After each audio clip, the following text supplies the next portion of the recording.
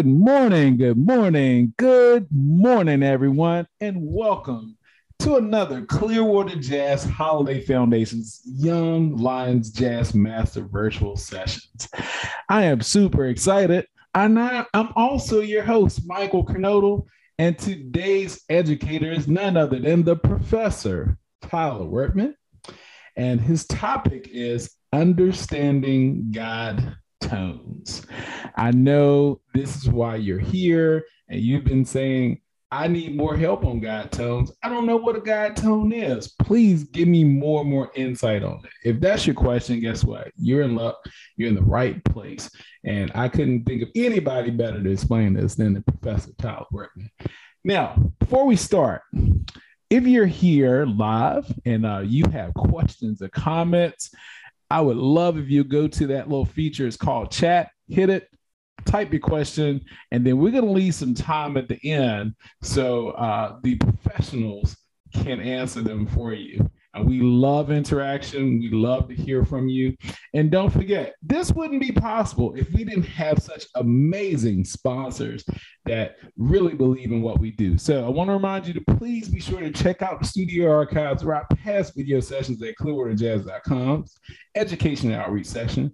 And that's brought to you by Blue Water Wealth Management at Stewart Partners and Duke Energy. Don't forget as well, check out the Young Lions podcast available wherever you stream. That's brought to you by our friends at Marine Max Clearwater. Just search Young Lions Jazz Master Virtual Sessions wherever you stream. So without any further delay, let me tell you a little bit about this amazing educator. I mean, he's brought us so many great sessions from basic trombone fundamentals. As you know, he's an awesome trombonist. He's also talked about chord progressions, turnaround practice on the trombone. He's talked about the business of just playing music and being a professional musician. He's talked about developing your own personal sound. I mean, you name it. And you can always go back in the archives and check out those amazing sessions. And if you don't know who he is, Tyler Wertman is a jazz trombonist. He specializes in jazz and classical styles. He's worked here with us with Clearwater Jazz Outreach Programs. He's in the schools. He's out there preaching the gospel of jazz to the young ones and, you know, raising up some new listeners and new musicians. And he's playing all over the Tampa Bay area, not just Tampa Bay, but all over the country. You can see him on several stages. And he's also an instructor at the music. He's a music instructor at the University of Tampa, you know, where he's teaching introduction to jazz and so many more things there. And if you didn't know, he's an alumni of a couple places. He has the pedigree. He's a bachelor. He has his Bachelor of Arts in Music from FSU and his Master's of Music and Jazz Studies from USF. I think that's all you may need to know about this awesome guy. But now let's hear what he has to say. So, Tyler Wertman, guess what? The stage is all yours. All right. Hey, Mike, thank you again and good morning to you. Thank you so much for a wonderful introduction, for being here. Thank you to Clearwater Jazz Holiday, our sponsors, and to you guys tuning in, right? Coming to catch something here. So let's go ahead and talk about guide tones. You might not know what a guide tone is.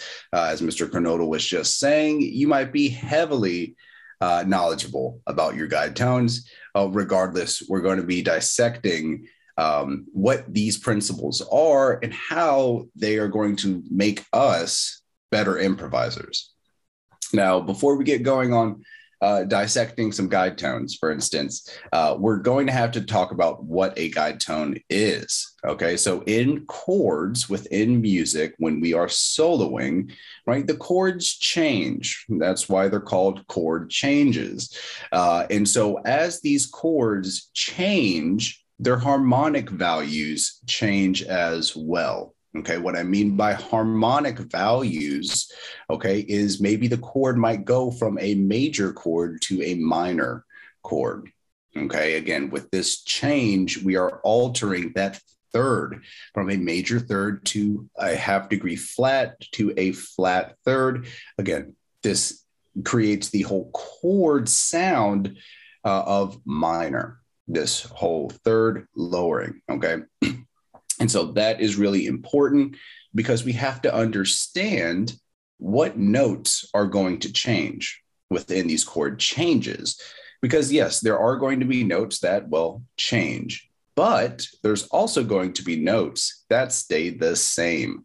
So it's up to us to not only know our guide tones, okay, those notes that are changing into the next chord, okay, but also to know our common tones. Okay, what are some of these notes or pitches that are being held consistently between chord to chord to chord? And through this understanding, okay, you as a musician will be able to sort of grasp more harmonic outlets. Okay, so you won't be necessarily confined to thinking of your licks, confined to thinking of, oh, I practiced this transcription here, so that's all I got. So I'm just going to play that because it sounds good. No, we're going to be opening up our ears to hearing these notes within the chords to then make musical decisions within the music, which is how we should be approaching the music, right? Having a preconceived line, a preconceived phrase, something like that is okay. Okay. And it's good oftentimes to start out a solo, but I don't believe in, having your entire solo sort of pre-done, right, before we get to it. So, okay, I'm just going to come up and play this, unless it's a recording session, things like that. I'm talking about on the bandstand, right? We want to be as creative as possible. We want to be making music with the other individuals that are playing with us. This is not a Jamie Aebersold track, right? So we're not playing with robots or a CD. We're playing with humans. And so we need to change our approach when we do that, okay, and make the music more fun. I feel like this is another principle it's gotten lost, right? A lot of times students just want to get up there and solo, and it's all about me. Look what I can do. Look what I've practiced, this and that. And they're not communicating with the rhythm section. Well, a lot of this is due to, probably that student just transcribed a whole bunch of lines, a whole bunch of licks, and they're going up there and they're playing all of those things. Yes, it's an impressive, right, act, things like that. But is it enjoyable for the whole band, right? Not really. And that cat probably ain't going to get called again. And that happens, okay? So we need to be coming from music from a holistic place instead of maybe a line or lick starting point.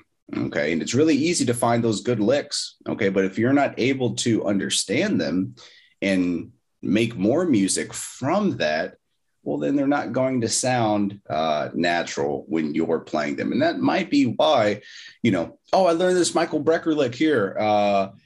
And you go to play it, but it doesn't relate to anything in front or anything behind of the music that you've already played. Okay. Probably because, Michael Brecker is going through a whole bunch of harmonic pathways. Okay. And you probably don't understand those guide tones on how he's getting there. Right. And how he's utilizing those harmonic values. So this is where we start. Okay. So again, the most simple thing in jazz that we sort of refer to harmonic wise is our turnaround. Okay. 5-1. Usually we have a predominant in front of this 5, making it a 2, right, into 5, into 1. Again, minor 2, 7, 5, 7 to 1. Those are our chord values. Now, if we just go to the key of C, right, we have D minor 7 into G7 into C major. Okay, so let's talk about some of these guide tones, okay, between these 3 chords, right? A lot of these notes in between these chords, they're pretty much the same, right? If we think diatonically, D Dorian is within C major. Okay, so D Dorian is our second mode in C. If we play C to C in the key of C major, obviously that is our C major scale. Now, if we go up one step and play that D to D in the key of C, we're now in D Dorian, right? That's our second mode. And now we have some other notes to deal with, okay, relating to D minor. We have a minor third. We have a minor seventh. Those are intervals we do not have in major and in dominant. Okay, so when we go to G7, we have a major third, but we have a lowered seventh. Okay, then we go to C major. Let's talk about thirds and sevenths again. We have our major third and we have a major seventh. Okay, so between each of these chords, one note changes, one note stays the same out of these third and sevenths. Now you might be asking, why are you talking about, the thirds and sevenths? Well, the thirds and sevenths of each chord are the two notes that can outline the harmony better than any other note found in that scale.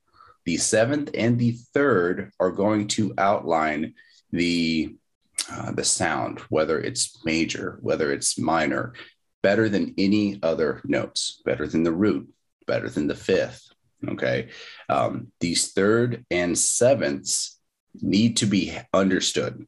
Okay. You have to go through and know what your thirds and sevenths are. And so for a lot of my students, we have a third and sevenths practice in which we will play half notes essentially for these measure to measure chord changes, outlining third into seventh, third into seventh. And by doing this, again, we realize what's a common tone and what's a guide tone. Okay, so let me demonstrate this. So again, we are playing from D minor into G7 into C major. These are the chords. Okay, understand these are not the scales. Okay, in jazz, we have chord scale relationships, which is where we have representing chord, such as D Dorian, okay, D minor 7. And then we have a scale, which is D Dorian, that outlines that chord, okay? Again, so our third and sevenths of D Dorian, concert F natural, and concert C natural. Again, both of those notes are in C, but they're used differently in D minor because one is the minor third and one is the seventh. Okay, so by playing third up to seventh, we have this.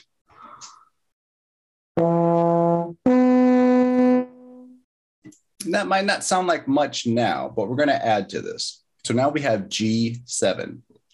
Okay, so we're up now to a concert C, which is the seventh of D.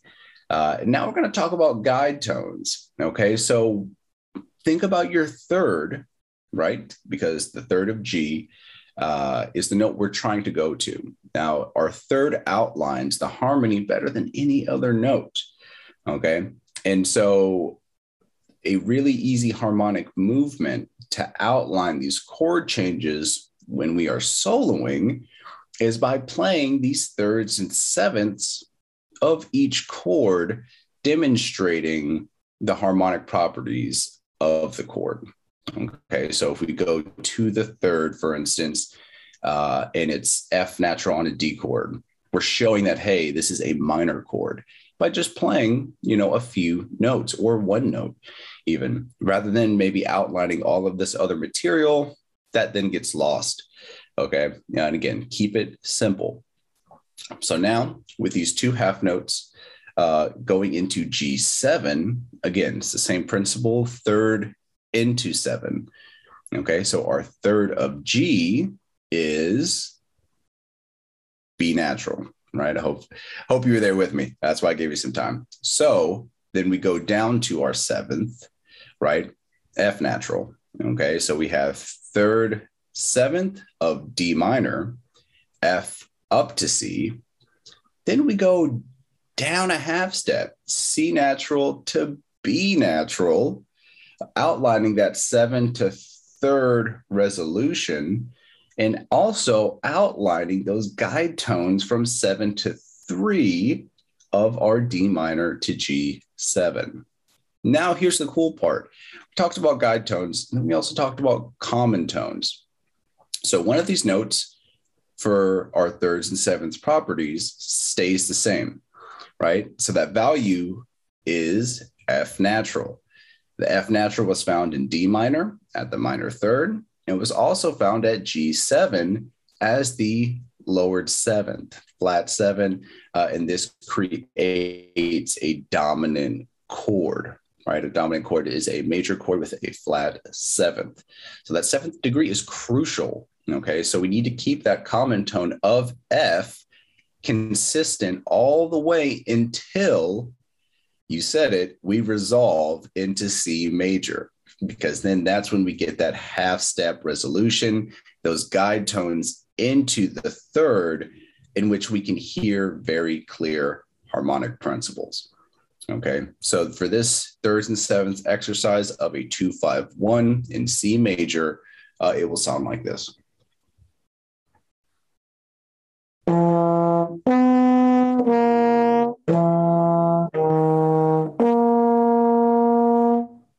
Okay, I'll play it again for you.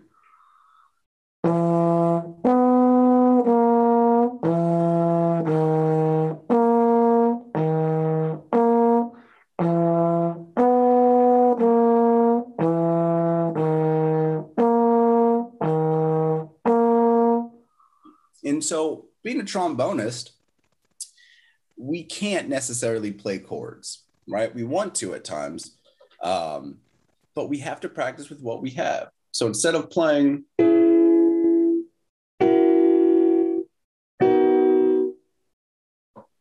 we have to work with what we have, right? So those are obviously just 7th chords on a piano, but you have to understand those thirds and sevenths, okay?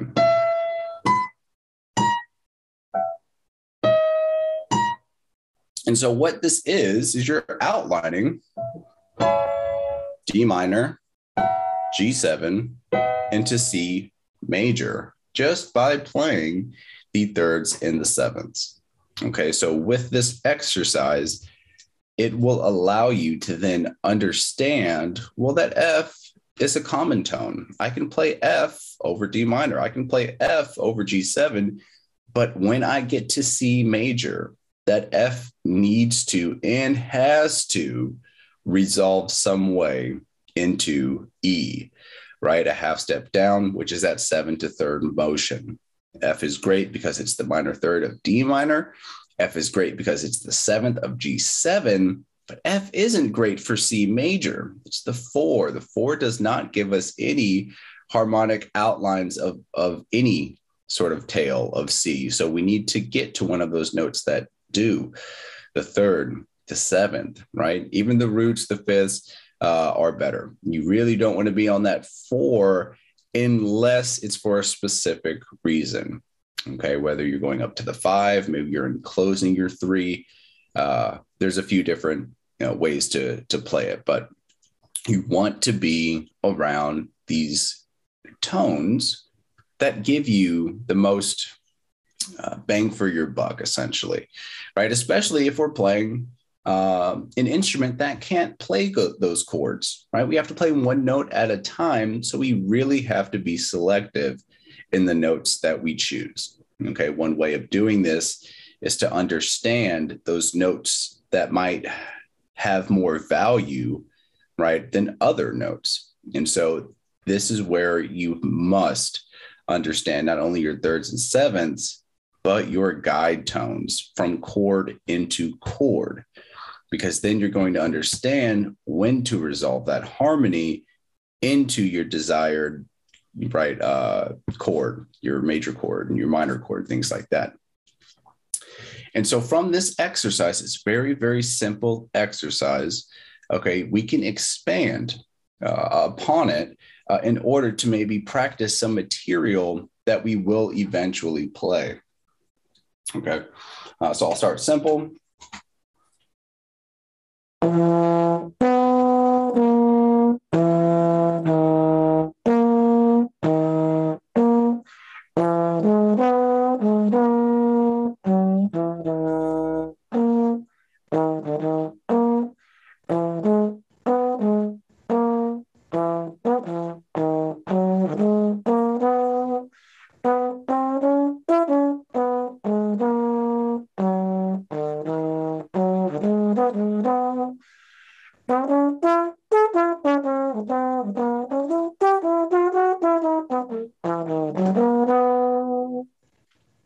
So obviously, right, I was getting a little bit more in depth, a little bit more in depth, a little bit more in depth with my harmonic choices. But they all stem from the understanding of what are my thirds and sevenths doing, right? When are they moving? How are they moving? Again, I'm trying to outline that third into seventh motion so that we can hear these resolutions and we don't have to wait for the piano player to play, to get to that resolution, because we're outlining these chords. We're not waiting on anybody. We are implying harmony when it needs to be and in the correct place. And so this is really the ultimate goal of understanding common tones and guide tones. Okay, you have to know where they lie in the chords and when they lie in the harmony. Okay, because with bebop tunes, Latin tunes, we're going to find different, countings, right? Different placements for chords. And so we might be in a different place when we're playing this. So we have to go back to this basic notion of what are the thirds, what are the sevenths, what are my guide tones, what are my common tones. That way, when you create your solo, you can create that improvisation from a place of creativity instead of a place of, having your licks memorized, things like that. And I think that is what we are all trying to search for when we improvise. Would you agree, Mike? I would definitely agree.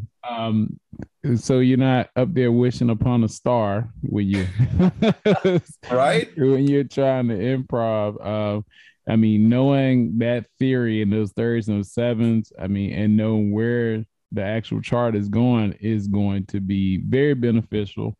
A lot less stressful for you as well as a musician. But it's just going to take some time. And it's not an overnight thing, but the more time you put in it, you're probably going to get more comfortable with it. And I always say improv is just like public speaking. People are definitely afraid of it, but if you practice it and you do it more often, it's going to get easier and easier and easier. So that's right. So those are some great tips. I love the way you broke down that theory. You made it very user friendly. And what we do, it doesn't have to be so complicated, but it takes time to sit down and understand it. So, and you broke it down to us in a way that we can go back into those archives. We can pause it, press play along with you. And I'm glad you gave us great examples, picked up your horn and showed us exactly what you're talking about. And those are the type of things that you're going to get here at our sessions here with the Clearwater Jazz Holiday Foundation's Young Lions Jazz Master Virtual Sessions. You're going to get it like that every single time. So I want to remind you guys, please go out and share, whether it's your band buddies, whether it's, you're a student and you want to tell your band director about this or other people you play with. Tell them about the great things that you're hearing here and you're experiencing. We love interaction. Maybe you have a topic that you would like to suggest to us, and we would love to hear that. Or you might want to say, hey, Professor Tyler Wertman, he is amazing. I want to tell you such a great job he's doing. You know what? You can email us. Email us at info@clearwaterjazz.com, and we love hearing from our listeners. Until next time, everybody, I've been your host, Michael Canoto. This has been the great Tyler Wertman, Professor. Enjoy your day and keep it swinging, everybody. We'll see you on the next one. Bye-bye.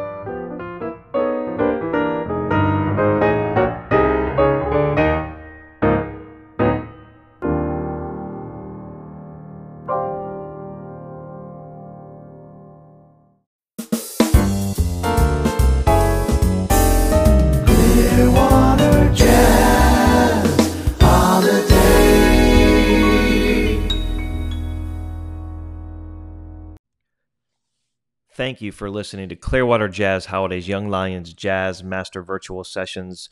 Thank you to our friends at MarineMax Clearwater for helping to present this podcast series. To learn more about the Clearwater Jazz Holiday Annual Festival tradition, other special events throughout the year, and our year-round education and outreach, please visit clearwaterjazz.com.